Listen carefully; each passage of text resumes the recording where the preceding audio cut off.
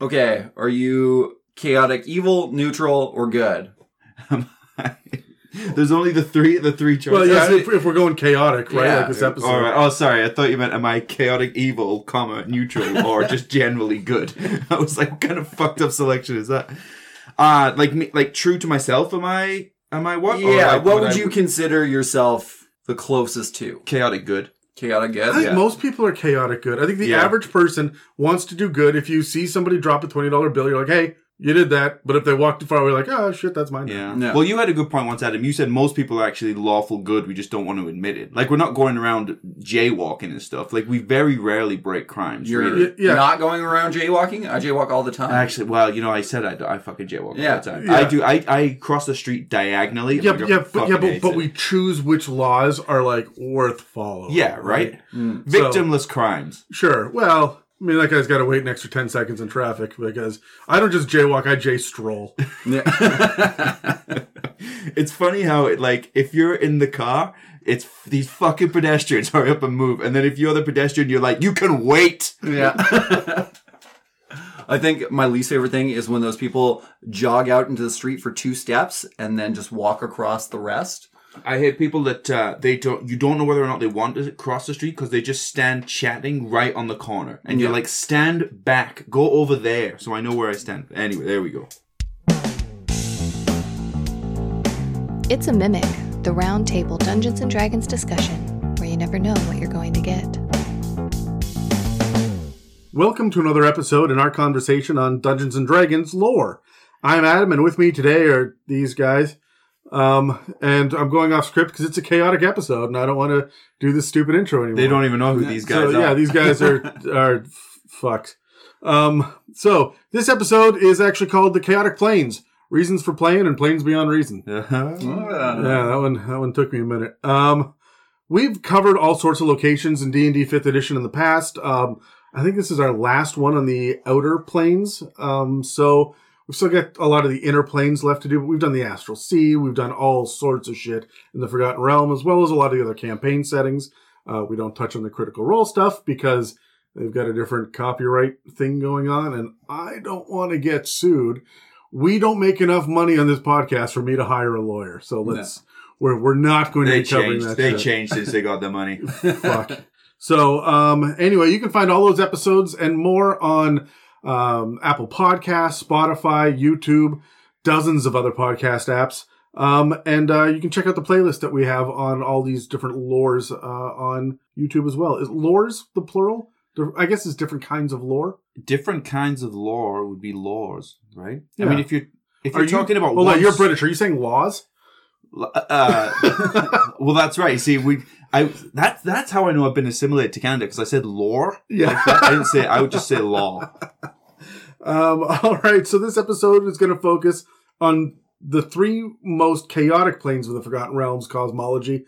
And we're going to embrace the mayhem and the confusion, and we're going to look at what you can expect as players in D&D 5th edition if you were to go there, or what you can be inspired to do as a DM. I'm totally going off. I'm just riffing now, trying to embrace the chaos. I will just reach out and slap one of you. Just ride the lightning. So we're going to start good. We're going to descend rapidly into evil as we traverse these outer planes. So buckle up for a whirlwind tour of Easgard, Limbo, and Pandemonium. But before we get started, I wanted to ask you guys, are you interested in playing in the outer planes at all? Like going plane hopping, especially chaotic? Does that interest you, or do you want to stay in the material plane? Yeah, 100% interests me. I think as a younger DM, I just didn't know how to introduce it. Well, there's no support for it in 5th ed. Like, right. It sucks. Yeah, that's right. So you don't really know what you're doing as a more junior DM. But now that I've kind of been exposed to ways that I can make it work, dip in and out of them, and enjoy them, I'm much more interested in doing it. Yeah. Some of them, yeah. I mean, the ones we're covering today are really tough to play in. Yeah, you can duck in for a session or 3, but I wouldn't necessarily set a fucking campaign. Pandemonium especially is rough. Yeah. That is a rough place to be. A lot of the lower planes are like that, though. So let's jump into it real quick. For those of you who don't know, I think we've done this in all the planes episode. We explain the Great Wheel cosmology, but for people that are just discovering us 192 episodes in, think about the Great Wheel cosmology like it's a 5x5 square. It is a wheel. Every time you look it up, it's a circle. But if you think about it like the alignment chart, instead of 3 on each side, it's 5 on each side, because you go, lawful good, and then that half step between lawful good and neutral good, and then neutral good, and then that half step between neutral good and chaotic good, and then chaotic good, and that's the top, right? So the extremes are in the corners, with lawful good being on the top left and chaotic evil being on the bottom right, just like in the alignment chart. Unlike the alignment chart, though, there's a bunch of stuff going on in the middle, where everything clashes in the inner planes instead of just being neutral. All the planes on the outside are called the outer planes. They didn't put too much effort into that one. So now there are a few things you really need to know about the outer planes beside the basic idea that alignment affects them, which it very strongly does, until they kind of ran out of ideas. Like, I don't know, I'll also put this here too. Each plane has a number of different layers or levels.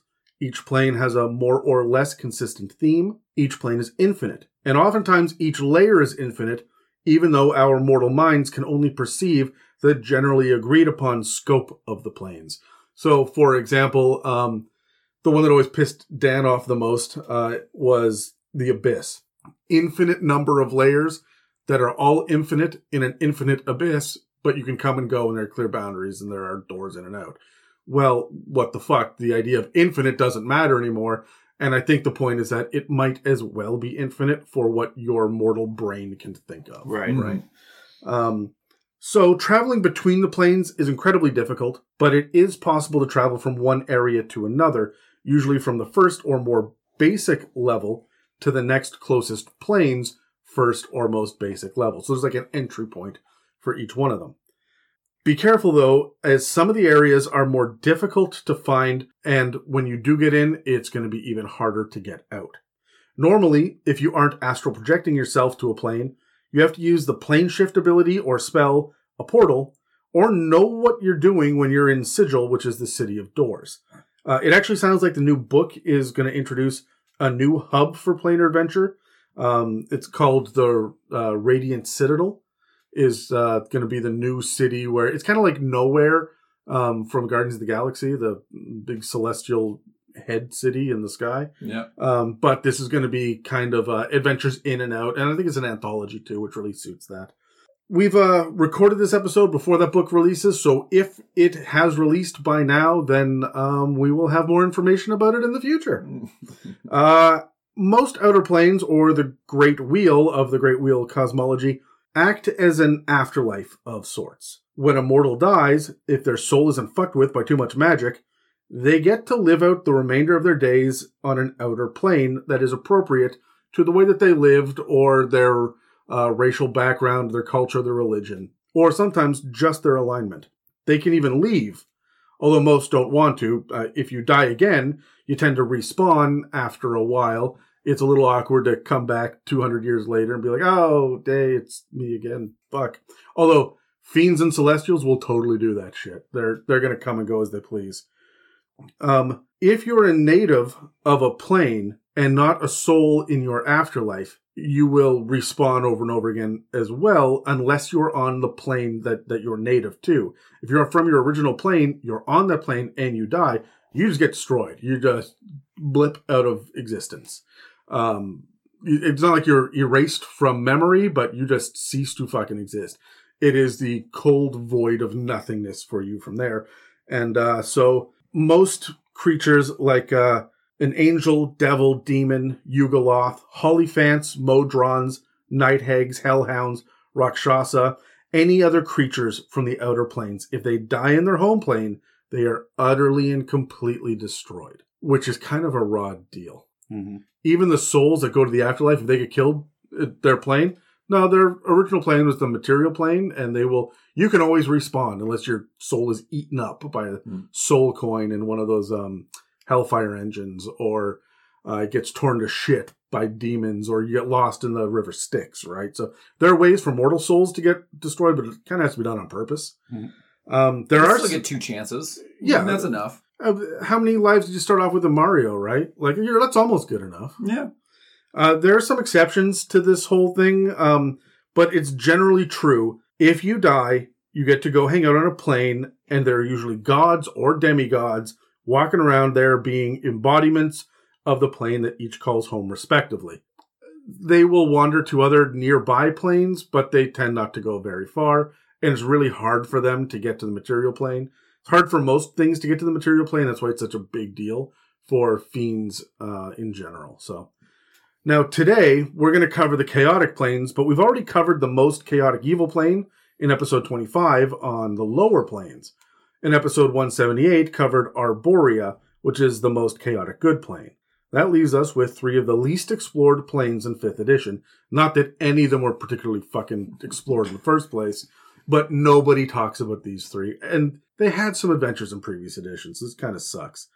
The little brother of planes. Right. Yeah. It's your 727. Yeah. Right. These are biplanes. No, that was Bitopia, probably.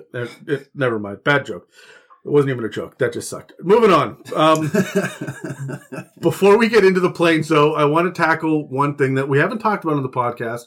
I've spoken on about 6 different episodes about the River Styx. I really like the River Styx. Are you familiar with it, Kyle? Yep. For those of you who don't, I know Terry is because we've waxed poetic about it before. Mm-hmm. But for those of you listening who don't know, the River Styx is essentially a river that goes through all the lower planes. And if you fall into it, you lose your memory and your personality, and you get wiped clean, and it's not a good time. There are only like 3 creatures that are immune to its effects. Even gods are a little scared of the waters of the River Styx. However, I want to talk about the Infinite Staircase. Whereas the River Styx is absolutely fraught with danger, the Infinite Staircase is filled with potential. Assuming you can find a door, of course. Tucked away in forgotten places all over the many planes are a series of doors that lead to normal-looking stairs on normal-looking landings. But if you follow the stairs either up or down, you will start to notice that they begin to change. Every door leads to another plane, and sometimes there are multiple doors to the same plane on multiple landings, and they're all out of order. You can go up or down. They're in no particular order, you mean? Not that the doors are out of order. Like they're not jammed shut or something like that. Yeah, just waiting like a custodian, like hung up a little sign on the outside of it. Yeah. And they've all got weird, crazy little rules about them. As the stairs progress, they begin to take on the traits of the plane behind the next nearest door. And you can find yourself on a chaotic series of floating stairs hanging in space, or fighting bizarre gravitational nonsense as the staircase winds and twists, but it always goes up and down, and you're never really sure where you're going to end up next. And these landings are all different sizes with different details, and all of the different doors that can go off to the abyss, to all the different places in the abyss, for example, could all still look different, but they'll all be kind of chaotic evil somehow. It's even rumored that if you search one of these landings thoroughly enough, you may be able to find your heart's greatest desire. But I'm sitting there going, how big are these landings and what's on them? Yeah, right. Yeah. Like in my imagination, I immediately expanded it when you said. Yeah, that. Like now it's a forest. I was thinking like Hogwarts kind of size. Yeah, and a lot of it is when you think about it, when you read about it, even in previous editions, it is very much a staircase like in Hogwarts. Or it is floating in like radiant nothingness, or through the sky, or there's just like lava lamp shit happening all the way around you for no reason. And then you get to a landing and you're like, well, fuck, this in itself is its own weird little like pocket dimension, its own little demi-plane. But you have to beware. Even though most of the doors have been lost to fable and history and rumor and hazy memory, some are guarded by sphinxes, Yugoloths, angels, and other generally not to be fucked with creatures from the cosmos. All 3 of those were not to be fucked with. Yeah. I love sphinxes, actually, though. I just had my party run across a sphinx and like showed the fuck up out of nowhere. They randomly drew it. I've got now decks of cards with different monsters and shit on them. Oh, yeah. I got it for Christmas. So every time that there's random encounters, I make them roll a d10 and we just count off cards and flip the next one. And it has been amazing. So I'm really enjoying that shit. Let's talk about chaos though for a second. According to the player's handbook, there are 3 chaotic alignments. All right, there's chaotic good. I'm just going to read this directly so we're all on the same page.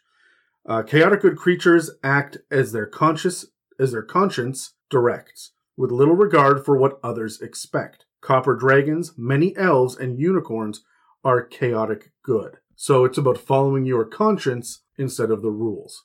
Chaotic neutral creatures follow their whims, holding their personal freedom above all else. Many barbarians and rogues and some bards are chaotic neutral. Most Americans. My freedom above everything. So, chaotic evil creatures act with arbitrary violence spurred by their greed, hatred, or bloodlust. Demons, red dragons, and orcs are chaotic evil.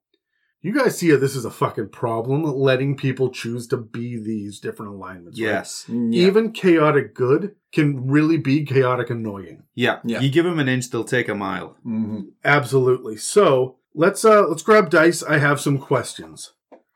Let's roll. Oh, I'm purple now. Oh, 15, but I feel like it's not going to last because you bumped down to a 10. I got bumped down to a 4. This thing's difficult. 17. This dice tower. I love it. Okay. I can take a picture of it because it looks like a mimic. Yeah. Yeah. Anyway, so it's a common trope that chaos means either selfish or wacky. Which one is more annoying to you as a player or as a DM, and why? Out of selfish or wacky, or the 3 chaotic variants? Out of selfish or wacky, which Right. one would you be more pissed off to see at your table? For me, because I rolled the highest, I can't handle wacky. I can deal with selfish. As a DM, that gives me something to work with. Yeah. And there are some times when wacky is fine. If you're going to play an all kobold campaign, yeah, that's gonna lead to some wackiness. I particularly like involving bullywugs because they're just bullshit creatures that everybody's like rolling their eyes at. Here comes more stupidity. However, there is a fucking limit, and my D&D is not the wacky slapstick. It's a lot of it is for people, but not for me. Yeah. Yours is emotionally traumatizing. That's the goal. Well, you know where you stand with that.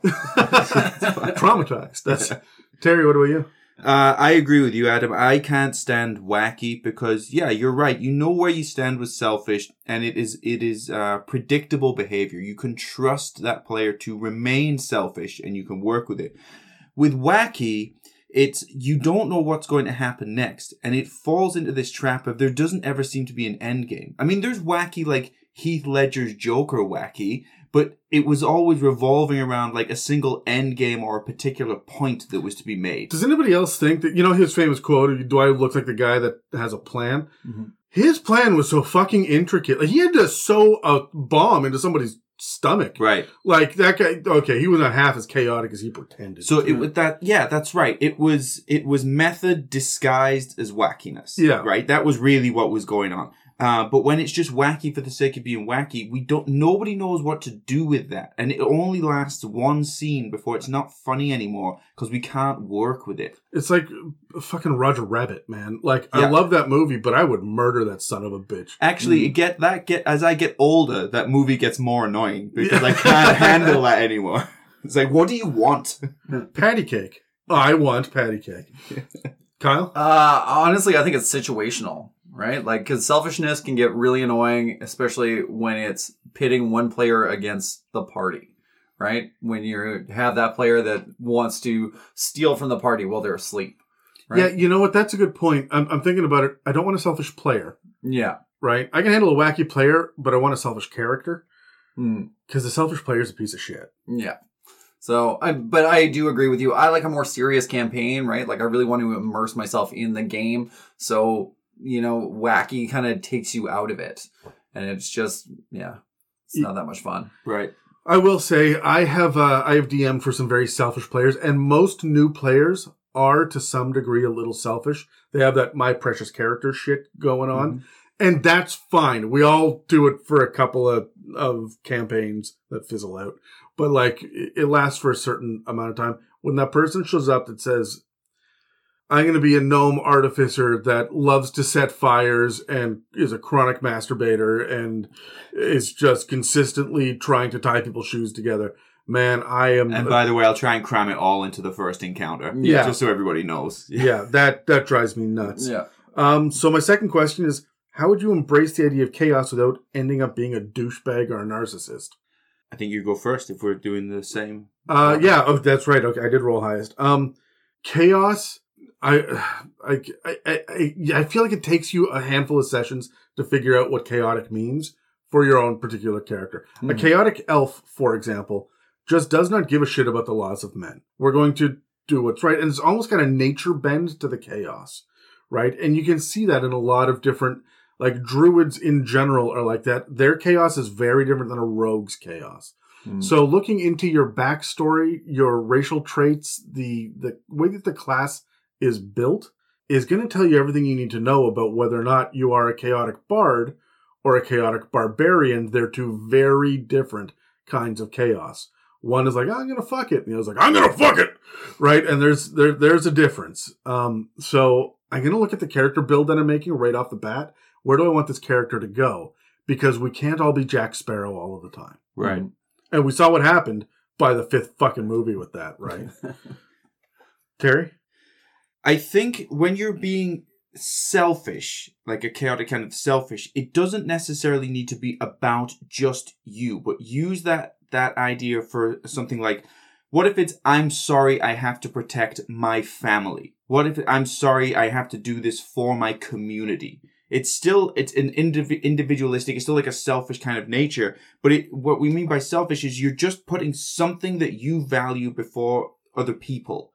And so if you just expand that out a little bit to not just being you, but maybe your family, maybe your community, maybe you're selfish because you actually want to stand by an oath that you made to somebody else. Hold on, that's lawful though. That is lawful, but that was maybe a bad example. But you're standing by something which you regard to be more valuable than this thing which is in front of you now. The moment that it's about tenets or an organization, or a banner or something, it's law. That's lawful. Yeah. But the moment that it's about, what's morally right, the idea of proving a point, right, of being, I'm going to be a hero no matter what, then you're traipsing into the idea of chaos. So yeah, you can lean into the commitment of it. Right. You just have to know what you're committing to.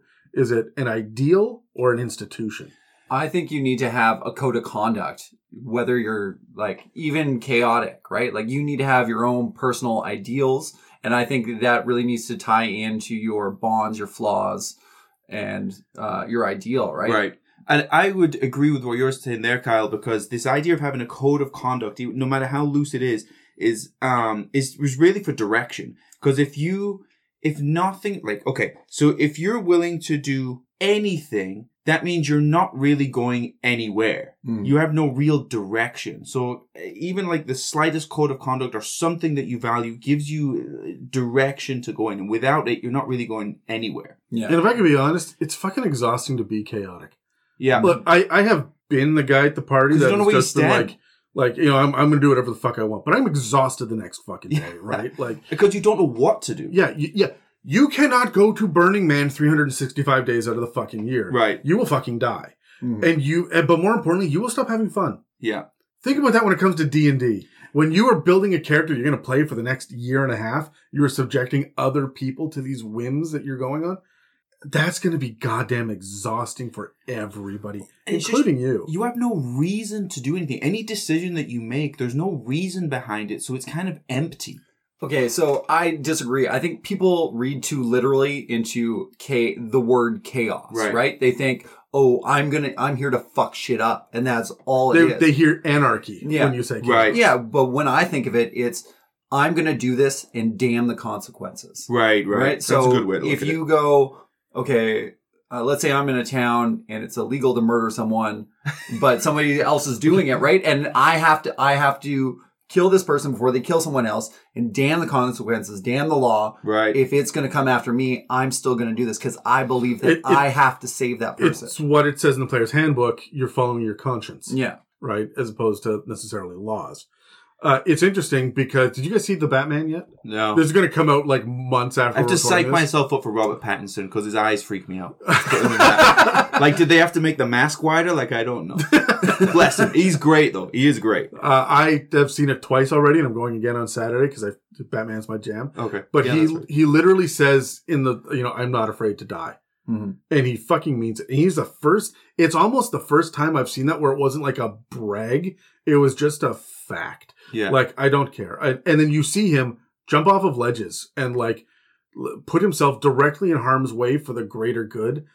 damn the consequences. Right. And I'm sitting here thinking about it like, he was never really lawful good in the first. You're a vigilante, right? Yeah. But like, he's chaotic Mm-hmm. good as far as the eye can see on that Yeah, one. he'll So, blow up yeah. a city to stop Yeah. the bad guy. A lot of people will say he's lawful because of his own sort of code that he has, which is really only one fucking rule, considering he doesn't follow any others. You know, it's a slim argument to say that he's lawful, right? Yeah. Have you guys ever played in the Chaotic Planes before? I never have. No. I don't think I have either. Maybe I don't even think we dipped into it when I was playing with you, Adam. No, you dipped into the demon keep where all the demons were dicking about in there. Right. And it was very demonic and hellscapish, but we never really went chaos. Yeah, right? that's right. It was evil capital E, but lowercase c for chaotic, right? So I've only played in the chaotic wasteland that is my mind. I thought you were going to say your pants, but okay. All right, let's jump into the first one. Do you guys? I know I said this earlier. You want to jump into it, right? Do you have a favorite chaotic plane that you want to jump into? I mean, I quite like Pandemonium, but I guess we'll get Yeah. there when we get there. But yeah. Okay. I only skimmed the other two, but I went into Limbo, so I am fucking all about the Abyss. I'm ready to go in there because the Abyss is technically alive and belching out demons. Yeah. And I fucking love that. That plane has a will of its own, and it's not a good thing. So I'm all about that shit. But I'm going to cover first, we're going to launch into the first one, probably Brad and Megan's favorite plane in general, not just other chaos, and that's Easegard. So the DMG sucks. It gives Good night. Yeah, it gives one fucking paragraph to each one of these fucking planes, and it is just a pedestrian effort at best. You'd think that there'd be some shit from the Sword Coast Adventures guy, because it's the Forgotten Realms, and that's our campaign setting book. And considering it's a 5x5 square for this, can we not get a page? Right? We'll take the extra 25 pages to do this in the book. It's fine. Yeah, but I don't think it's going to happen in 5th edition. Now that they're eyeing whatever the next edition is, it comes out in 2024, we're never going to get proper plane exploration. So, but here's what we do get. According to the DMG, Easegard, which is Asgard with a Y, by the way, Easegard straddles the alignments of chaotic good and chaotic neutral. So it's not an absolute alignment. It's a wild, natural plain of beautiful mountains, fields, and fjords, where the hot summers are long and the cold winters are bitterly unforgiving.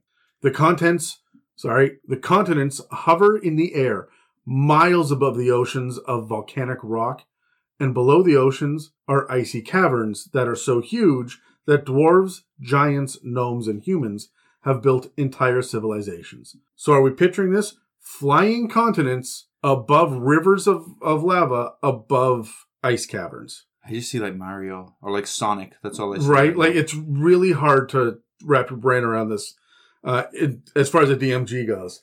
It does say that dragons and horrible monsters roam throughout the plane, and heroes and warriors often come here to test their valor, skill, and toughness by fighting and battling incredible adversaries. There's also an optional rule. And I think they all got optional rules. You guys got optional rules? Yeah, they all came with them.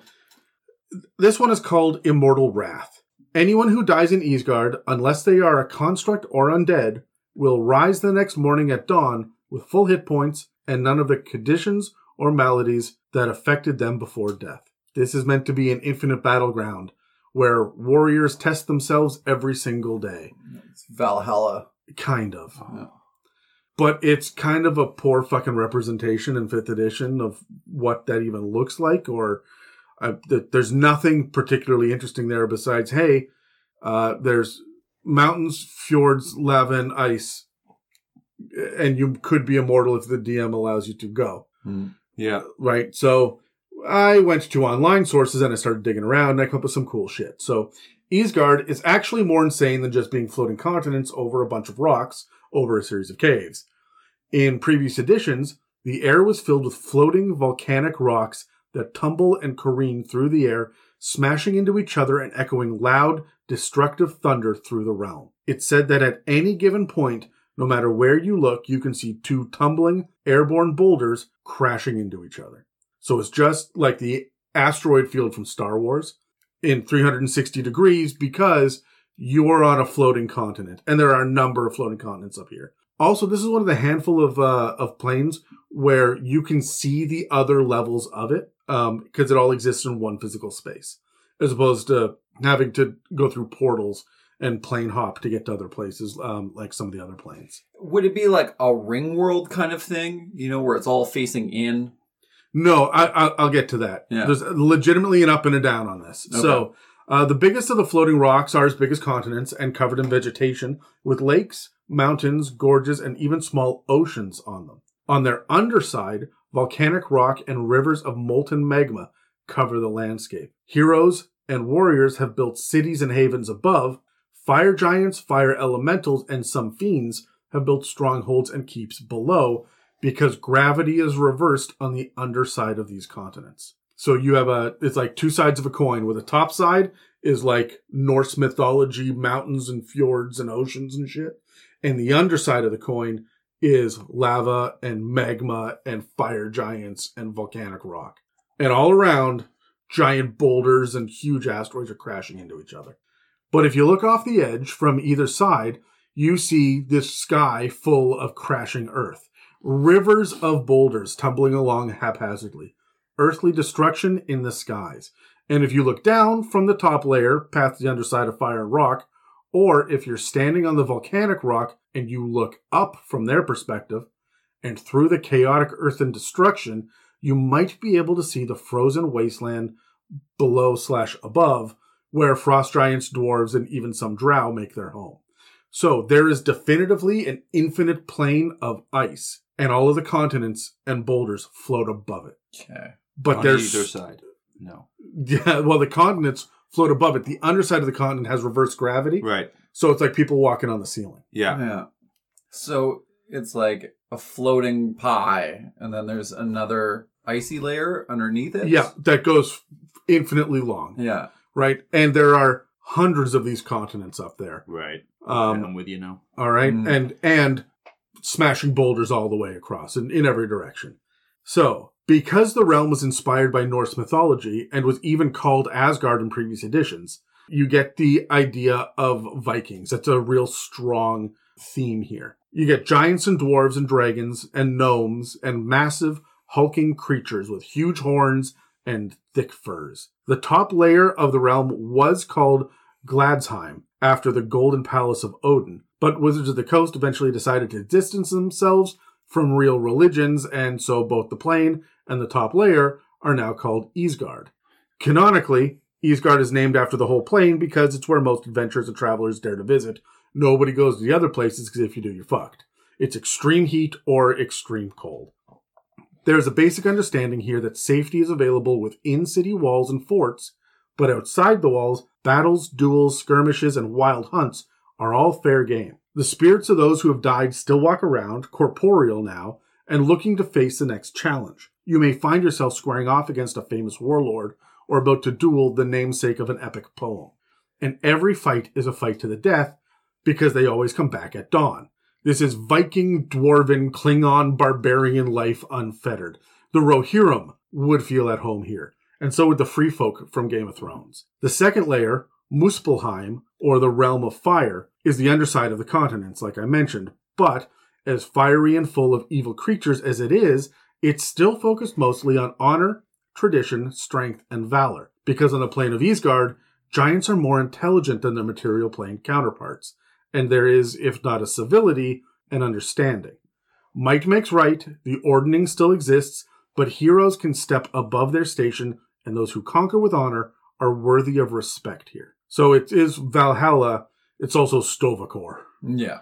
Far below these continents, or above if you're from Muspelheim, it never stops being confusing, is Nidavellir, which it took me many YouTube videos to be able to pronounce it. It's not spelt like that, but it is Nidavellir, which means dark fields. This frozen battleground is full of Remorazes, white dragons, and yetis. Yeah. But in the caverns and among the infinite glaciers are strongholds, frozen cities carved of stone and ice where dwarves and frost giants live beneath a sky of what looks like molten lava and hurling asteroids from their perspective. Heroes and famous warriors from the Underdark live in these depths among the giants and other races, and war bands and small hunting parties can often be glimpsed tracking gigantic elk and dire polar bears across the frozen landscapes. No matter which of these 3 levels of Isgard you travel on, you can expect to see fortresses and safe havens carved into the landscape, holding the battlefields and wilderness at a distance as the mead and ale slosh in stomachs and through beards, and every warm hearth has a massive spit of meat rotating slowly. Everyone who lives here is eager to pick up their axe or sword or hammer and make a name for themselves. The boars and reindeer and other beasts grow larger here. The monsters and serpents are stronger and faster. Blood flows freely, and battle cries fill the air between the sounds of boulders smashing together in the heavens. This is a realm of heroes proving their mettle. I want to roll dice. All right. I'm in. 18.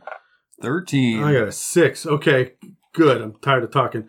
Kyle, what inspires you the most about Isgard? I went first. Terry you won. went first. Okay, I fine. went first. Kyle, what do you hate about Terry? No, okay, Terry, what inspires you the most about Isgard? I love the idea of the respawning in this hero's plane, because it almost becomes, I wouldn't say a type of currency, but a way, like almost like a contract is how I would use it. Like, this is how you would challenge people for property, for rights to things, for subservience, whatever. And you can, if you're defeated, you lose and whatever, it was over. And you have an opportunity to regain that favor or that position later on, but you will not until you do. Mm-hmm. Now, when you think of trouble that like gamblers get themselves into, for example, imagine how fucked up this could get for them. I see someone who's at like the lowest of the lowliest kind of slave that just can't get out of this awful situation that they're in because they've been beaten by too many people and they can't win these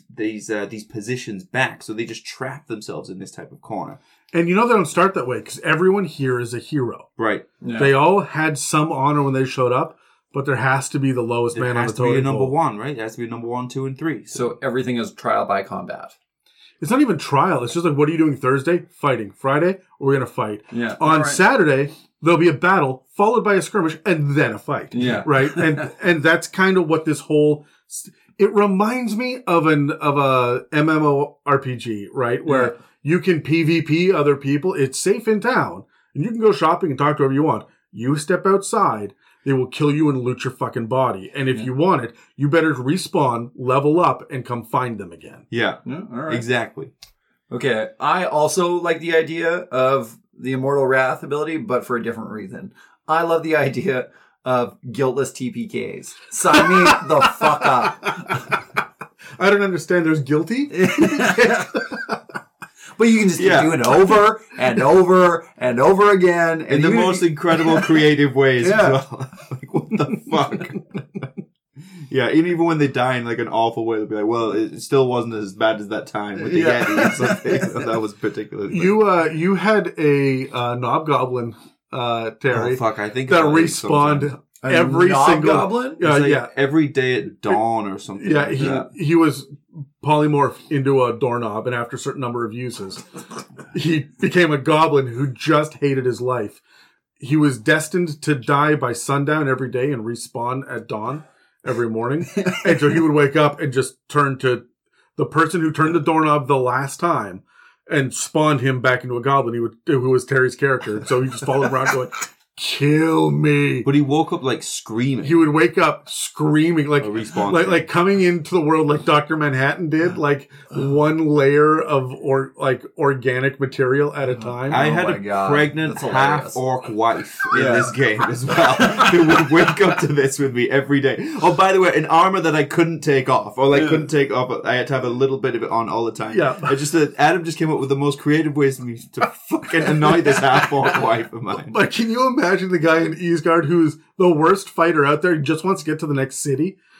But every fucking day he steps out and he gets 48% of the way there and then dies. Yeah. He's going to wake up back, right? Like he's doing the same trek over and over. Like that level on Donkey Kong, the Ninja Turtles game or something. Like impossible levels you can never get through. The Greek guy who's Prometheus. Yeah. Who gets his liver eaten by birds every morning. And then it regrows at night. And you gotta, Or what's the Tom Cruise movie? Edge of Oblivion. Was that Oblivion where he's Edge of Tomorrow, where he just keeps dying and reliving the same day over. Fuck, that would suck. You'd have to put like a Bill Murray, like Groundhog Day character in there. And then you actually kill him, and it's actually Bill Murray from Zombieland, and it's just not good. It just keeps going. So, Terry, do you have a good plot hook that you would see a party end up on Eastgard for? Oh, I think I don't have the details down, but it would be something around that concept of the impossible level that you can never get through. But it needs to be optional, like a really, really big boon that they want to get to. Or maybe it can be like a plot hook, like for the campaign, but where they just have to keep coming back and coming up with a new plan. Okay, that didn't fucking work this time, but I know this time, definitely, we can do it this time. But let them opt in and out of it. Like, okay, let's go away. Let's do that side quest real quick. Yeah. I know if we take a week, we think about it, we'll come back, we'll definitely do it this time. Get a level, and then come back and try it again. We'll get a level, then we'll try it again, yeah. Okay. Mine is, there's some kind of war going on in Eastgard, and so they attempt to summon Toral's mightiest warriors to help them in the battle, but instead they get your level 1 party. But instead you get these fucking guys. Because Loki changed the roster, so it summons your level 1 party, and they get sent out on all these impossible battles, and then just get fucking pulverized, and then respawn, and then go out again, and you throw in some like easier battles, let them win every once in a while, and like level up even if they lose, blah blah blah, and then just keep fucking killing them over and over. That would be a quick way to break them out. Whatever dumb fucking characters that they've come up with, but like if you get like the Edgelord and the Horny Bard and the Lawful Stupid Paladin, like all in the same party, like I'll smash this out of you real fast. So you line them all up and just stop. Yeah, you won't care about having your hood over your eyes all the time after this. Yeah. And for a more traditional plot hook, you have heroes from generations past up here. Go find the guy and bring him back, or go get his one sword that will be able to do the thing. Yeah. Right? Especially, I'd tie that into your Goliath, dwarf, half-orc character, right? Like, their ancestor. They gotta go find him. And he's up there battling every day and just getting better and better and better at it. And you've got to go up there and be worthy. Right. And what does that mean? Right. And so I think that would be a lot of fun for your barbarian, your brutal barbarian type. Right. Yeah. I have the misfortune of DMing Dave, who brought to the table a Leonin barbarian whose backstory was, I am a Leonin barbarian. Great. Fuck. Thank you. Yeah. Jeez. Lionel. Yeah. Let's go. And so this would be a way that I'd be able to get that I'm nothing but a rage monster to start thinking more about how to build a heroic character. I'm sorry. He has one thing that he likes to say, and that thing is, I am confidently incorrect about everything. And that is how he plays his character. So he is like chaotic, good. How can you be confidently incorrect? Like when you've been incorrect a lot, you should stop being confident. I've met a lot of people that are confidently incorrect. Dave knows he's confidently incorrect. Yeah. His character believes that he has been correct every time. It just doesn't always work out. The situation changed. Yeah. Hey everyone. The last couple of months have been tumultuous ones, to say the least. We added Casey to our roster at the beginning of the summer, but we lost 2 editors. We're gearing up for bigger and better things, including a revamp of the website and adding a store that has a more intuitive user interface, among other things, because I hate it. But as we look to the future of what lies beyond episode 200, when we start thinking about winding up our conversation on 5th edition and starting to look forward at 1D&D, we've decided to start putting our heads together early to come up with interesting and fun ways to provide more content with less workload, as long as our level of quality doesn't dip. But the biggest upheavals, and the reason everything has gone on a hiatus for the last 2 weeks, are good ones. They're the fact that Dan is now a part owner of a company, and Mieka and I got engaged over the summer. Now, weddings aren't cheap, so I have picked up a second job. You know, I love Halloween. It's my favorite time of year. And so I'm working at a Halloween store right now. Small, short little PSA in the middle of this. Be better people when you're consumers. All right, rant over.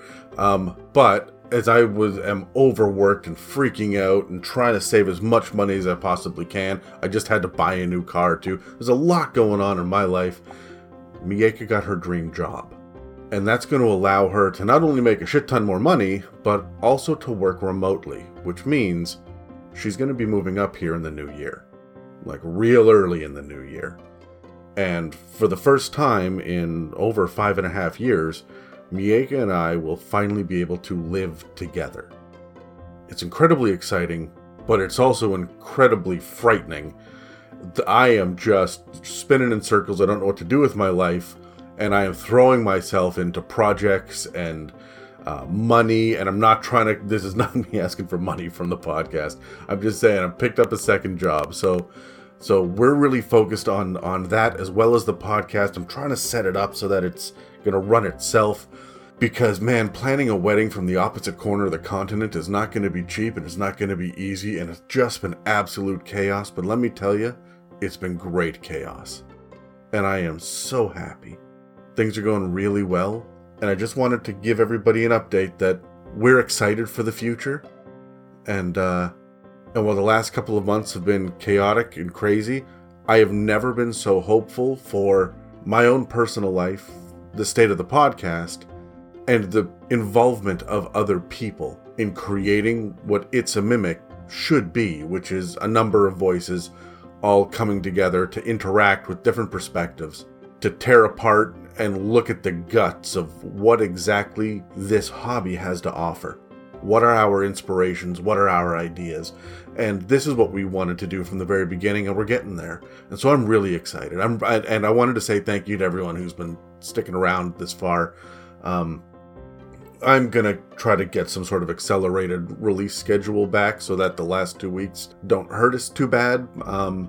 But as it is right now, things are going well. I don't expect there's going to be any more hiccups moving forward. And I'm really excited for what's going to happen beyond episode 200. And let me tell you right now, episode 200 is going to be a doozy. It's going to be something unlike anything you've ever heard from us before. And it's going to change everything. All right, I think that is you, Terry. I'm host 3, I think. You are host 3? Yeah. Oh, shit. Yeah. I guess that means me. That was just pandemonium. Little old me. Not yet. We left Kyle in limbo there. Yeah. So, limbo is chaotic neutral, and it is 5 layers of pure, delicious chaos that are fun for the whole family. How low can you go? Number 5? All right. Oh, yeah, limbo joke. Okay. It took me a second. That's Fucking hell, Kyle. You're the new Terry. Come on, man. I know. It's hard. When you're focused on the content you're about to deliver, you're not thinking about potential. About whatever shit Adam's about to spew. Yeah, that's exactly what always happens with me. I'm like, what are you talking about? I'm about to talk about this thing, which I'm nervous that I might bumble up my words. You told me I had to do a week ago. Yeah, I know. Sorry, Kyle. The floor is yours. Yeah, so it's fun for the whole family. If your family's idea of fun is the possibility of being eaten, driven mad, or yeeted into the great unknown. Transitory and subject to the whims of its inhabitants, its landscape is always in flux, with matter changing from solid stone to liquid to ice to burning flame in mere moments. A strong enough mind can settle the raging torrent, however, creating pockets of stability. A strong enough entity can even create their own realms that will remain for years after they've left. It has no gravity to speak of, so creatures float through the plane by thinking of moving and voila, can move up to their movement speed in any direction.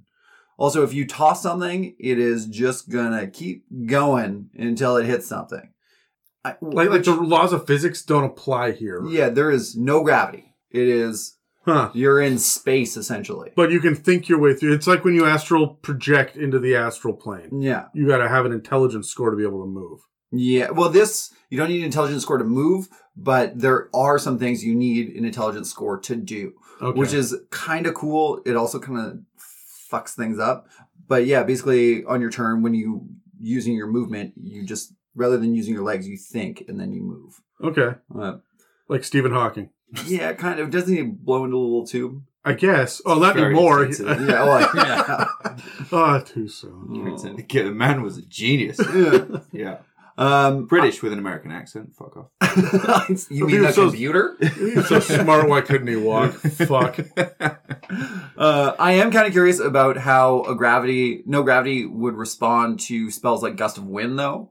Like, magic trumps environment 9 times out of 10, right? Like, if you can cast reverse gravity in a place that has no gravity, I think you're still gonna float upwards. It just might be slower. Yeah. Right? Like, the weave still exists in the plane. So the magic still kind of trumps, unless it goes up against other magic.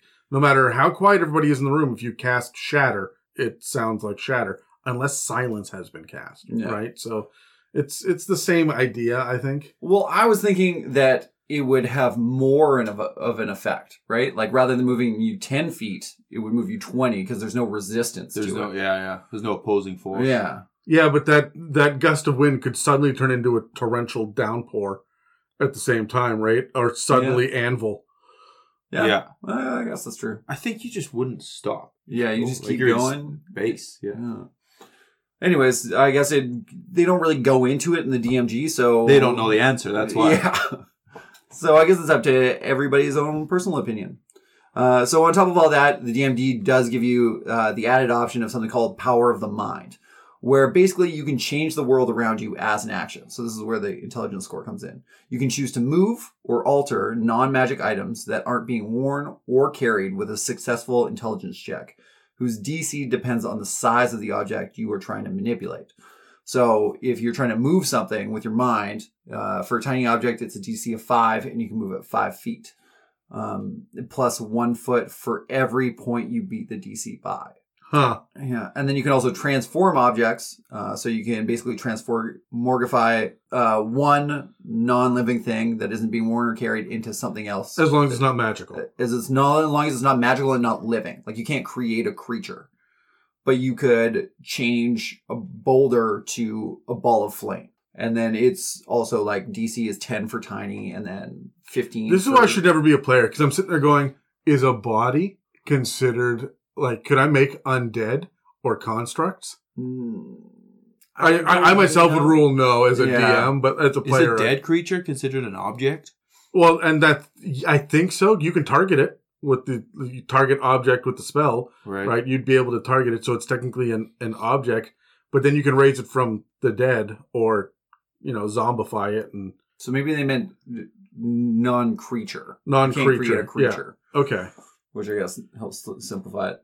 So in terms of Denzians, many have made Limbo over the years their home, including the Batraki, Targus, Tempest Foehammer, Mistral, but the two most prominent and permanent ones are the Slad and the Githzerai. The Githzerai. Githzerai. If you are not familiar with Gith, and I'm assuming most people aren't in 5th edition, they're super fucking badass and cool. We will do an episode on them in the future. I was actually practicing that word before I got here, and I still managed to get it wrong. Fucked it up. Yeah, we do that. You also mispronounced denizens, but I let it go. It's fine. Yeah. Go on. Thanks, Gary. So magnanimous of you. Thank you. You mean Magnum-Anus? No, I'm not kidding. It's Magnum-Amos.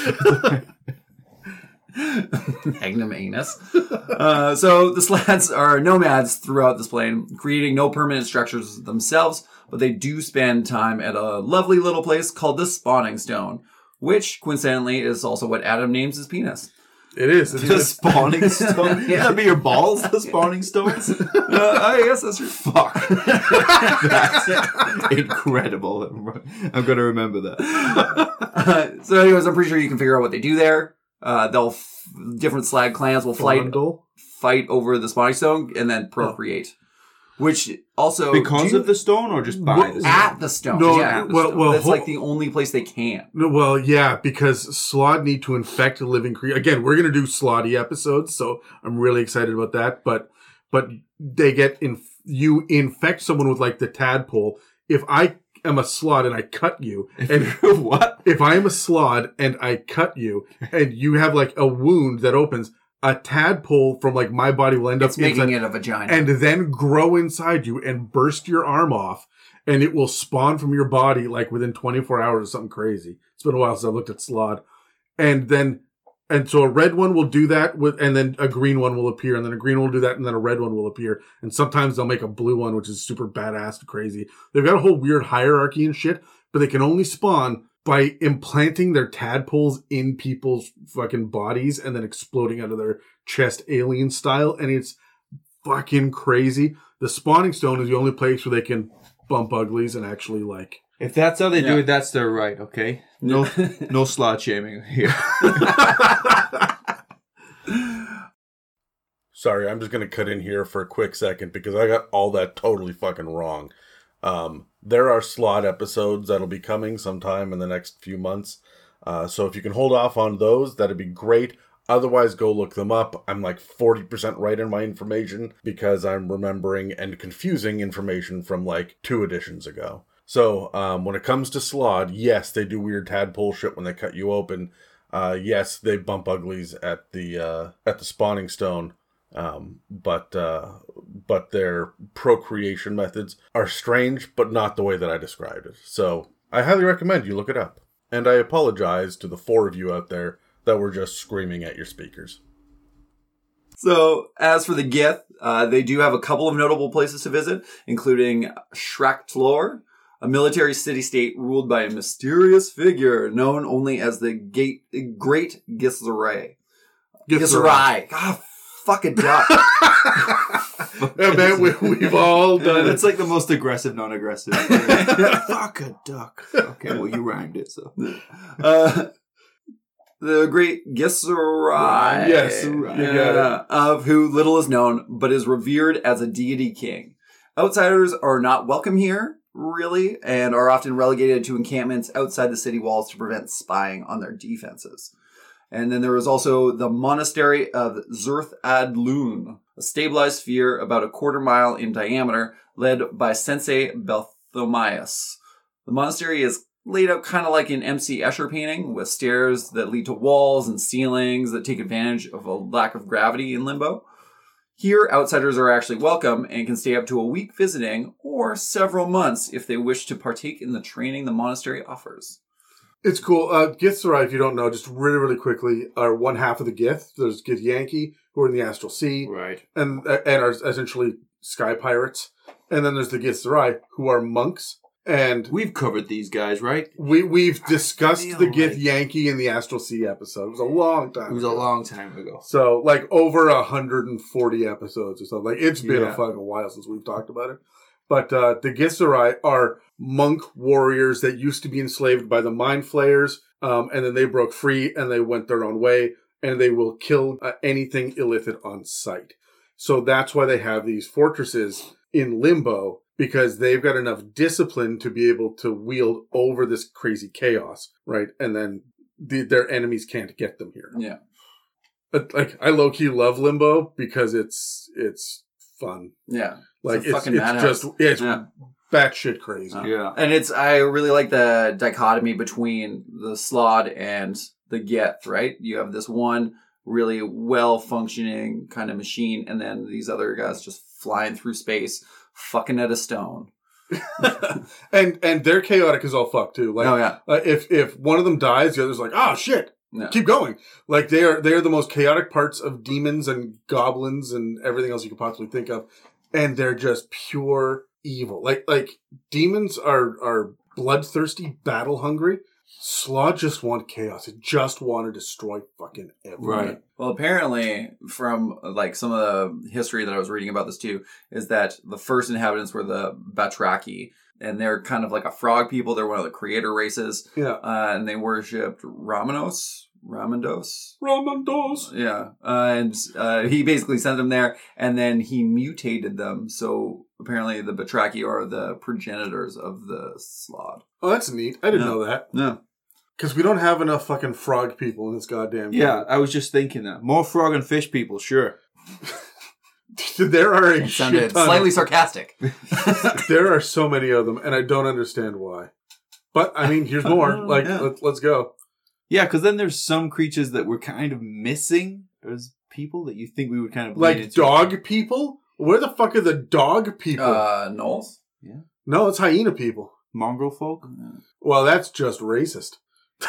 Yeah, that wasn't great. I completely skipped that in my The mongrel Curse of folk? Strahd. Yeah, I was like, we're not it's- going to touch that, I don't think. There's no benefit to it. Yeah. Werewolves? Again, lycanthropes. Like, they're still... I guess that's as close as you get shifters, maybe? Yeah. But only some of them? And dogs is different breeds at that point as well, right? You know. Nobody wants to be a werepoodle? Right, exactly that. I bet they're vicious, though. Yeah, I bet. And surprisingly large. I'm always shocked at how big poodles are. Yeah. I fucking hate I poodles. fucking hate poodles, too. You know what I hate? The fashionable dog right now is like the Labradoodles. Fuck those dogs. I'd rather not, but you do you, Terry. Jeez. Do you have any more, Kyle? No, that's pretty much it. All right, let's grab dice again. Okay, sorry, Kyle's going to whip that foam at you. It's okay. Nobody at home. I'll forgive you this one time. How about this? 17. Oh, Dick, now it's a 12. yeah. I Who got got the the 20? 17. You did? No, Kyle did. All right, Kyle. So, what inspires you the most about Limbo? Okay, I really like the optional rule, which is going to be the same, I feel, about all of these. But the one that basically allows the players to affect the plane around them. Granted, you and your party are going to need some serious theater of the mind skills to be able to pull this off. But I think it has the potential for some really memorable games. I also think you need to have a social contract before you sit down to do this, that you are not going to just immediately fuck with that other party member Yeah. who is like, oh, hey, it's my mother's medallion. Bloop, no, it isn't. Yeah. Well, not worn or carried. So, Not Warner Carey. yeah, Okay. you can only affect stuff that... And non-magical. And So non-magical. you can't fuck with each other too much, but when one person's like, okay, I'm going to make that doorknob a lock, the other person's like, I'm going to undo it. Yeah. Now you're just taking sides against each other, and like, you really want a lot of NP. Now that's interesting. This is counterspelling counterspell, right? Like, you can go crazy with this if you have enough villains. Yeah.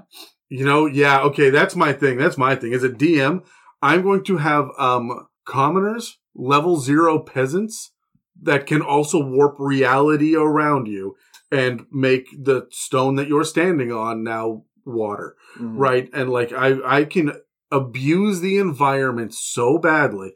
A mob of commoners all focused on one thing. The players don't have the action economy to be able to undo it. Yeah. I would kind of treat it as though it's like distasteful to do it, as though it's like the equivalent of like a fart joke. Like, if you do that, there people are just it's just not done. This here. is what Yeah. children do. Yeah. Yeah, you can just picture 9-year-olds getting mad at each other, like turning their favorite toy into something else, and like, Yeah. Yeah. yeah, You don't affect somebody else's things because it's considered gauche. Yeah. Right? yeah. Terry, I think there's so much that you can be inspired by with Limbo because there's so much you can do. I've kind of gone full circle where I'm really not inspired by it. I don't like it because the benefit does not outweigh the cost for me. The players, because they're trying to have fun, and they'll have fun in the most obvious way because everybody, they're gonna fuck with you, and it's gonna derail everything. It's This gonna is be the hard wacky- to deal now with the it. statue's a penis. And it's going to be like, okay, great. Well, now my because that was the big bad that was hiding as the statue is Yeah. now going to turn out to be a penis. No, now he's King Dong. Exactly. Now he's King Dong. And all of a sudden his acid spray is hilarious. Ha, ha, ha, ha. For that reason, I think I'm not too inspired by Limbo because I don't feel like it's going to be that. It's going to be enjoyable to the players, but for the wrong reasons. And damn it, have fun the way I tell you to. That's why. Kyle, what's a good plot hook that you could see a party end up in Limbo trying to accomplish? Okay, so going through all these things, I'd like to see something with the Batraki and Basram Gorag, the Firebringer. Did a bunch of research on him. He's a demigod that used to be one of the Batraki, and he has something called the Chaos Stone.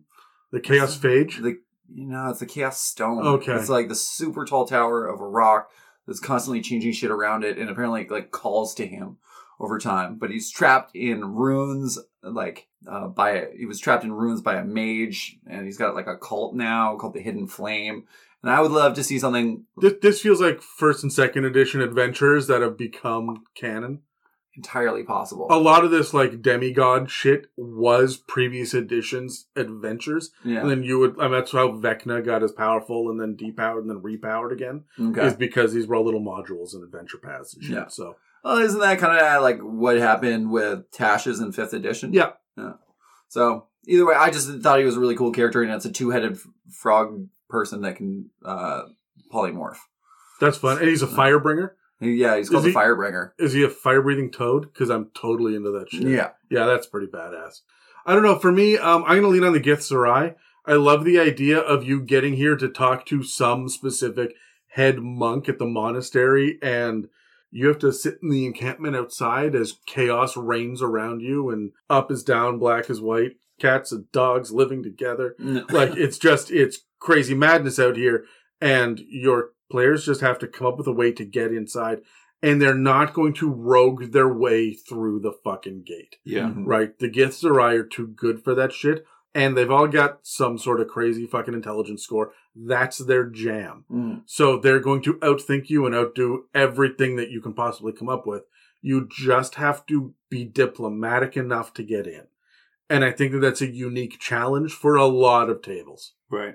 I think I would embrace the chaos of it in the sense that it would be an agreed upon space where perhaps negotiations would happen with like big bads or opposing armies or something like that. Because it's like, look, hey, this place is so fucking ridiculous. Neither one of us is going to be able to predict what's going to happen. There's no way that we can pull a strategic advantage on each other in this place. And so it's kind of so crazy that it's ideal for us to kind of sit down and talk to each other. Because there's just no way that you could plan how to defeat the other person in this environment. So I would kind of make Limbo like Switzerland, like a neutral state where people often go to basically talk things out, and you can have like a more kind of social encounter puzzles there. Okay. Yeah. What's the fuckiest thing you can do with this power? Of where you can just change anything into anything? Yeah. Like, haha, your peanut butter sandwich is now a glass sandwich. Fuck you. Right. Like, what's the fuckiest thing that you can come up with right off the top of your head right now? I'm just turning the floor to fire. Like, yeah, fuck, why not, right? Yeah. And it's any object, right? But it's not really clear on... No, you said the size of... No, the size of the object is only for moving it, right? Size will affect the DC for changing it. Okay. So, yeah, a tiny object is DC 10. Small object is 15.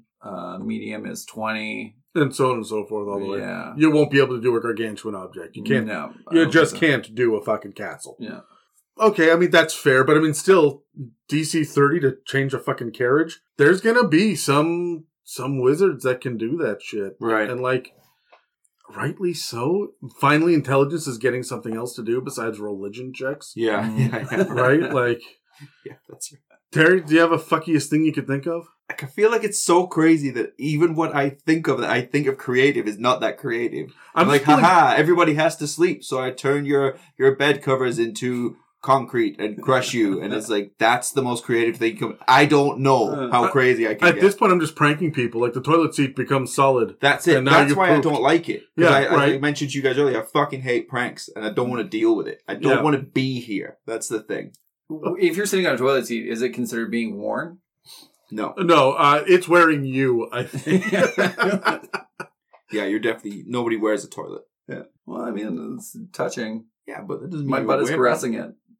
Is your butt caressing it? Is it a caressing motion when you're sitting on the can? I would say so. And it's not that you're carrying it, because it's carrying you. Unless you're on the toilet in reverse gravity, in which case you would be carrying it. Or you're sitting backwards on a toilet and you're holding the tank. Or you are... Is it Butters on South Park? You're saying good job to the toilet seat as you're pooping, so you are carrying it emotionally. Right. Whoa, fine steed. Thank you for supporting me. Yeah. It's my turn to support you. And are we sitting on toilets the wrong way around? Does it make more sense to sit the other way around? Because I feel like it does, but whatever. Then you have a table to play with your micro machines. Yeah. Come on. Is that what you call it, Kyle? Your micro machine? Table to play with your micro machine. Okay. Well, I feel this is a great time to remind everybody about our social media. So you guys can check us out on Instagram, Facebook, and at r/it'samimic on Reddit. Guys, remember, if you want to email us about anything, any questions, queries, not complaints, we don't read them, Any mailbag questions, info@itsamimic.com. We love positive reviews. Sharing on our social media and word of mouth is how we get news of the podcast out there. So don't forget to hit us up on our channels, and somebody eventually will read it. Yeah, and everybody just looks at me because, I do read it, even the complaints, and it keeps me warm at night. What damage could we possibly be causing to the world? I can imagine the court going, wait, and somebody on the internet said they were mad at you for what? And what damage are you causing with your local indie Dungeons and Dragons podcast? Because they said, get Zeray, fuck! Yeah, even the judge is like, I can't even read this complaint. I don't know. I'm going to get cancelled from trying to read the complaint out. Okay, I guess we're moving on to me then. Yep, time for some Pandemonium. I'm going to talk about Pandemonium I want today. you to know that I saw your notes online. I went through and I corrected all the spelling. It was Pandemonium all the way through. Was it really? I wonder if that's like autocorrect or something. I have Grammarly on my do you? laptop, so it might automatically. Okay, well, I thought it was adorable, Terry. Thank you. Did you really see that? Yeah, that it was a bunch of pandas on the fucking... I wonder why that was, because I didn't actually type Pandemonium out at any point. It was like copy-paste and then adjusting and moving things around and that sort of stuff. So, I don't know, maybe it was some Grammarly. Thanks, Grammarly. Sponsor us. Because we use you for our show notes. Yeah, are you saying it's your grandma Lee? Is that what? My grandma Lee. Your Grammarly?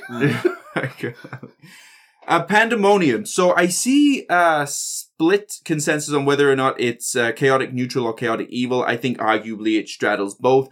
I would argue neutral because I don't think the plane is directly evil in what it's doing, but you guys judge for yourself based on what I tell you right now. So Pandemonium is considered it's evil. It's evil. It's completely evil without question, but it is essentially considered to be a plane of madness. It's a great mass of rock which is riddled with tunnels that have been carved out by howling winds that plague this plane.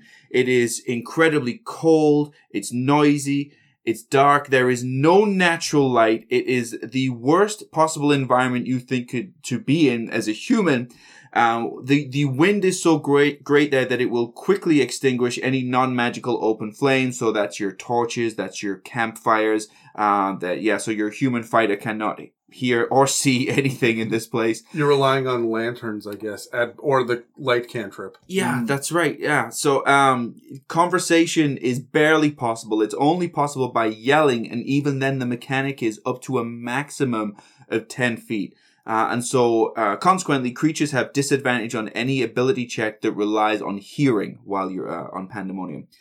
Most of the plane's inhabitants are actually creatures that have been banished to this plane, and of course they have no hope of escape. Many of them will have been driven mad by the incessant winds, and they will be forced to take shelter wherever they can in places where the winds will die down until they just sound like distant kind of cries of torment, which is how they're depicted to sound on Pandemonium. So that's from the Dungeon Master's Guide. From online sources, I learned that without adequate protection, beings with hearing are rendered temporarily deaf in a matter of seconds and permanently deaf in a matter of minutes. The gravity in Pandemonium always pulls away from the center of any cavern. So if you are traveling through the caverns, you may walk on the floor or walls or the ceiling. That can change from cavern to cavern. The streams and the rivers that would flow through these tunnels would flow either along one surface, like the left wall, the right wall, the ceiling, or it may just inexplicably kind of flow through the center. The larger caverns are hundreds to thousands of miles or kilometers if you're Canadian deep, wide and tall, and the winds there could lift up small humanoids and carry them far away before, of course, they end in a dangerous landing for them. So, while Pandemonium, the only inhabitants there, have been banished from other planes, this may include quasits, shadow demons are known to be there. They're plentiful there. And then some low to mid-level demons. The occasional demon lord that is in exile will be there as well. And so that gives me the impression that they would be desperate to escape, but they're demons, so they're not going to rely on deals. It'll be a lot of kind of tricks and scheming. And of course, they will have been there before you, so they'll kind of be ready to put that in place. You know, it's going to be very premeditated on how they deal with that. So these creatures will be trying to escape. So not only do you have to deal with the absolute chaos of the environment, but anything that you run into is going to try and manipulate you to escape. There's optional rules for Pandemonium, and the Pandemonium. There are optional rules for Pandemonium. Githzerai. That's right. The optional rule is that of mad winds. So, a visitor to Pandemonium. Is that when you have like too many Brussels sprouts and beer and you have mad winds? I just got mad winds, bro. That's how the gangsters talk in London. A visitor to Pandemonium must succeed on a DC 10 wisdom saving throw after each hour that they spend among the howling winds. If you go into the caverns and those winds die down, you won't need to do it there. On a failed save, this creature will gain 1 level of exhaustion. Remember, you have to do this every hour. And to remind you, a creature that reaches 6 levels of exhaustion, while on this plane they do not die, ordinarily they would die. Instead, if they reach 6 levels of exhaustion on Pandemonium, the creature gains a random form of indefinite madness, and you can take that from Chapter 8 in the DMG, the Dungeon Master's Guide, and that's the running the game section. Finishing a long rest doesn't reduce a creature's exhaustion levels either, unless the creature can somehow escape the maddening winds. And that, in a nutshell, is Pandemonium. So, as far as I have been able to tell from my perusing of all of the... I'm just going to add this on as a tangential thing. Sure. All my perusing of the monster manuals, and I love stat blocks and everything. There's only one creature that is from Pandemonium. Oh, really? I never even found that one creature was. I found that all creatures were not. It is the Howler.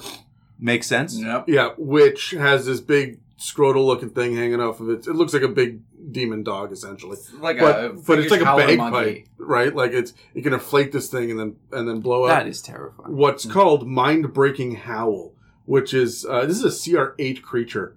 Mordenkainen says, "Why does the Howler sing? Doing so causes its prey to flee, and surely stealth would make for better hunting in howling Pandemonium. There is only one answer: the creature can taste fear." So these things are actually louder than the howling winds, and they will allow their voices to echo through these tunnels to scare the shit out of people, because you can't tell what direction they're coming from. And then you run, and then they hunt you, and then they fucking eat you. I don't need that in my life. Oh, you don't need that. I'll return him to the pet store then. Let's grab dice. Sure. Whoever goes first always gets knocked out of the way. Yeah, that's right. Nat 20. Hold Okay. on. Twos. Kyle, we're rolling off twos. Don't kill my Nat 20 though. No, you're not 20 stands. Okay. I want everyone I got to know that 3, Kyle tried to 10. bump it and it didn't work. Okay, so, well, that's... Because I live to make your life miserable, Terry. Thanks, Kyle. Pandemonium. Tori, Join the queue. get behind me. Yeah. What inspires Let you me the be your most? toilet seat. About Pandemonium? Yeah, what- Obviously about Pandemonium, Terry. That's what we're fucking talking about. About Leanne Rhymes. Rhymes? Okay. I think that it's so chaotic and the environment is so just savage with the winds and the madness there that I'm reminded that while players can't always like facilitate planar travel, that other creatures and other people within the world can. So the DM can control kind of dipping in and out of planes like this to make what would be regular encounters much more interesting. So it's let's use combat first. That's an obvious one. So it's not just a combat counter. How do you handle combat counter when you can't hear each other? When you're going to go mad very quickly? When you're in this kind of environment? But also a social encounter or a skill challenge where the players may have thought it was going to be very obvious what needs to be done. And you kind of pull the rug from under them when you put it in a place such as Pandemonium. And there's very powerful creatures in the world where, or there's portals and things everywhere where you can put that encounter in Pandemonium. So I was inspired to use that type of environment more often in the game. If I can't get the players to Pandemonium, I'll bring the effects of Pandemonium to them. I'm going to expand on that a little bit because I just saw that I have more notes, if that's okay. Sure, yeah. In fact, no, guys, go ahead. I'll slip it in next time I make a point. I bet you will. Kyle, All right. I guess what inspires me the most would be a toss-up between the party not being able to hear each other from more than 10 feet away, and the mad winds. The not being able to hear each other could lead to some very interesting scenarios in creative problem solving. Also, I would make the party actually yell at each other, just for shits and gigs, you know? At the table? Yeah. The neighbors will love you. Yeah. Just for shits and grins. As for the mad winds, It's fun to say mad winds. yeah, also, I guess I got inspired by the spirit of chaos when I was going through all this, and I figured to, really simulate the mad winds and get my players immersed in the environment, I would bring a big-ass box fan and just point it at the table. I thought you were going to say bagpipe. I don't know where he was going. He started stuttering for a second as well, like he was nervous to say it. I was trying to hold off laughing on myself. Okay. You just you get a big box fan and point it right at the table, so there's just fucking papers flying in your players' faces, driving them literally mad. Yeah. What about does it blow things out of your hands? I wonder, if the wizard is I pull out my scroll of fuck. Was it Gust? Was that what you were about to say? Because no.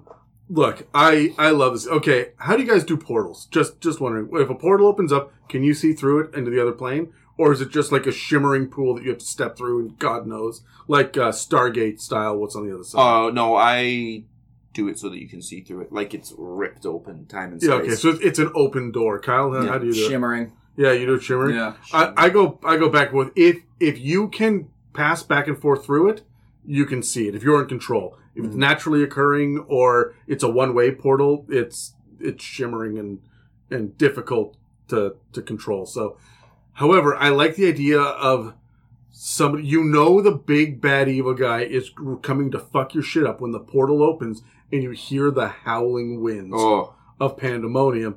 And then the silhouette starts walking through the tunnel on the other side of the portal towards the portal. Right. Getting bigger and stomping its feet. And you can hear just the screeching howls of torment as they step out into the pit. That is a great opening. Here's my big bad evil guy just stomping forward, not concerned at all. And he looks you square in the eye and pulls out the cotton balls out of his ears. Hi! but I really... All the creatures are deaf, right? As they come through to the prime material plane. That's a good sign that they're always yelling. Yeah. No, I really like that as an intro. That's the big inspiration for me is the being able to see it and know that shit is about to hit the fan. This does feel evil to me. Right. Yeah. Because it's just misery. You can't survive here. Right? What vegetation can you scavenge? Yeah. It's not neutral in the sense that, our Earth is kind of neutral. It's, it definitely feels one-sided. Wastelandish, right? I can just picture undead roaming around in here for eternity. Yeah. Terry, you had more that you wanted to naturally inject. So it reminded me actually that the death is not the worst thing that can happen to players, and that or their characters. Or their characters. Yes, sorry. Death is the worst thing that can happen to the players, I suppose, or their characters. And when you have effects or environments like this, the cost of failing encounters or failing skill challenges shouldn't always just be death, because I think players would be more afraid of their character becoming deaf forever. Yep. But it's, hey, you know where you stand with it. There's consequences to what you do. And it just kind of reminded me of, hey, you can make the game fun by having different consequences to death. Yeah, absolutely. Kyle, what's a good plot hook that you would see a party end up in Pandemonium? See, I don't know if there's really a plot hook that I see bringing a party to Pandemonium. Banish. Yeah. Right. Yeah, it's more of a punishment, right? If they piss off some super powerful being, they get sent there for a certain amount of time, or they get caught in some wild magic bullshit, and then they get sent there for a little bit. And it's less of you need to go get this MacGuffin, and more of you just need to survive this. Yeah, get out somehow. Yeah. Terry, you were next. I mean, it's banishment or it's a rescue mission. That's what I think. It's a prison break, essentially. Pandemonium's like Australia. Right?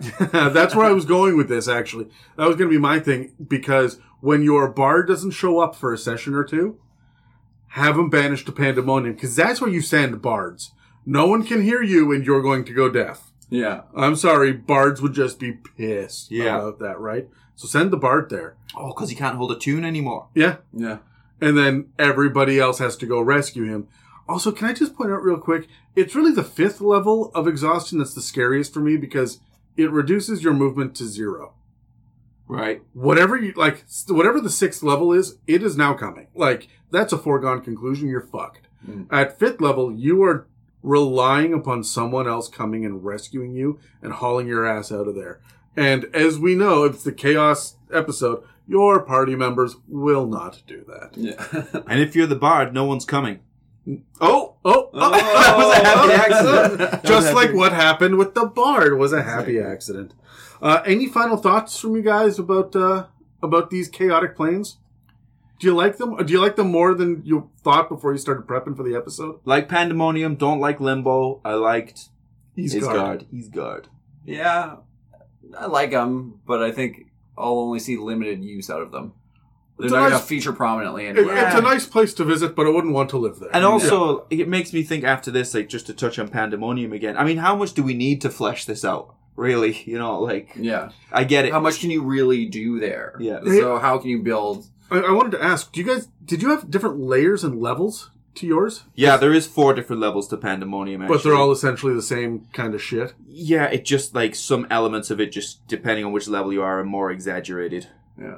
This one's louder, this one's colder, this one's darker. Yeah, that's right. Yeah. Yeah, Limbo... There's more tunnels here. Didn't really have much. Like, it has 5 layers, but they don't really have geography or Of course. anything like that. Yeah, it's just right? it's just moving around. Yeah, crazy they were shit. named after deities from Earth. Like, there's 2 Indian ones, a Japanese one, and then there's one just called the Lost Gods, and nobody knows what's there. Well, shit. Yeah, Well, that's a plot hook, right? yeah. Gods die all of the time, right? But where do they go? There. It's just a waiting room full of gods. It actually is Limbo. It's them sitting in just like a white room, just Muzak playing. It's the girl from Yeah. Ipanema going on in the background. Yeah. Oh, fuck. It's a fucking Rod Stewart going. Yeah, the waiting room from Beetlejuice. Yeah, exactly, right? Number 9,407,000. Yeah. Calling number 3. So I guess that's all for this discussion on the chaotic planes. But there are a lot of other planes in Dungeons and Dragons, so subscribe or follow and check back regularly to see what inspirations and insights we'll have for you in the future. Next week, we'll be discussing 3 noteworthy but often ignored playable races in D&D 5th edition. If you'd like to support us, we have a donate button on our website at www.itsamimic.com, as well as store for some sweet-ass merch. We also rely on word of mouth to get news of the podcast out there to the community. So please pass the word to everyone you know. And that's that we're available on iTunes, Spotify, and YouTube, as well as most other podcast apps. Thanks again for listening to It's a Mimic, where you never know what you're gonna get. This has been an It's a Mimic production. Inquiries, requests, and questions for our mailbags can be sent to info@itsamimic.com. As I was the one who covered Pandemonium today, and Pandemonium is known for having creatures be banished to it, so it's inhabited by, it's luck of the draw. You don't know who you're going to be rooming with, essentially. My question to you is, out of all of the intelligent creatures, which one would you most like to have as a roommate? Thinking outside of, like, the core races. We rolling for it? Sure, let's Okay. do it. I got 10. I got 2. Oh, you got bumped to 70. Kyle, roll off. Roll We've off got your 2. 2s. 20. Oh, 3. Oh, 18. Fuck, all right, I went last. So that 20 is All right, Terry. Answer your Oh, that's question. me. Oh, yeah, me. Probably a hobgoblin, and the reason being because they're very regimented. They'd be very clean, tidy, ordered. I think they'd be asleep at good time. I think they'd be up and out of the house nice and early, and I think they would be respectful. And then any killing that needs to be done, they would probably go and do that elsewhere because it would not be strategic for them to kill me if I pay half the rent. Okay, interesting choice. So, are we presumed to be friends? with this Not creature? necessarily. It's No. it's more of a contractual understanding. Interesting for you to go lawful evil on that then. Yeah. I mean, I think it would be sweet to have like a fairy dragon, you know? Just because they don't talk, which is a bonus. That's always good. They got magic, and, you know, they're little shits like I am, so I feel like we could bond over that. You guys are going to play pranks on each other? Your YouTube channel as roommates is going to be great. Yeah. Let me tell you something. I fucking hate pranks. I don't like them. I don't enjoy them. You like watching other people suffer through pranks? I know, because I get Because this embarrassed. podcast has been a prank on Dan for the last, 3 fucking years. Yeah, none of the episodes have ever gone out. Yeah. we keep this up so that he thinks that we're doing it. Hey, edit another one, bitch. Yeah. There's good pranks, and then there's bad pranks, though. Right? See, I'm going the exact opposite. I'm going with the Modron. I just want here, you sleep in your closet. I want a Roomba, essentially, as a fucking as a fucking roommate. Sure. Wake up, clean the apartment, go back to sleep. It's fine. Okay, that's a good choice. Thanks for listening. Bye.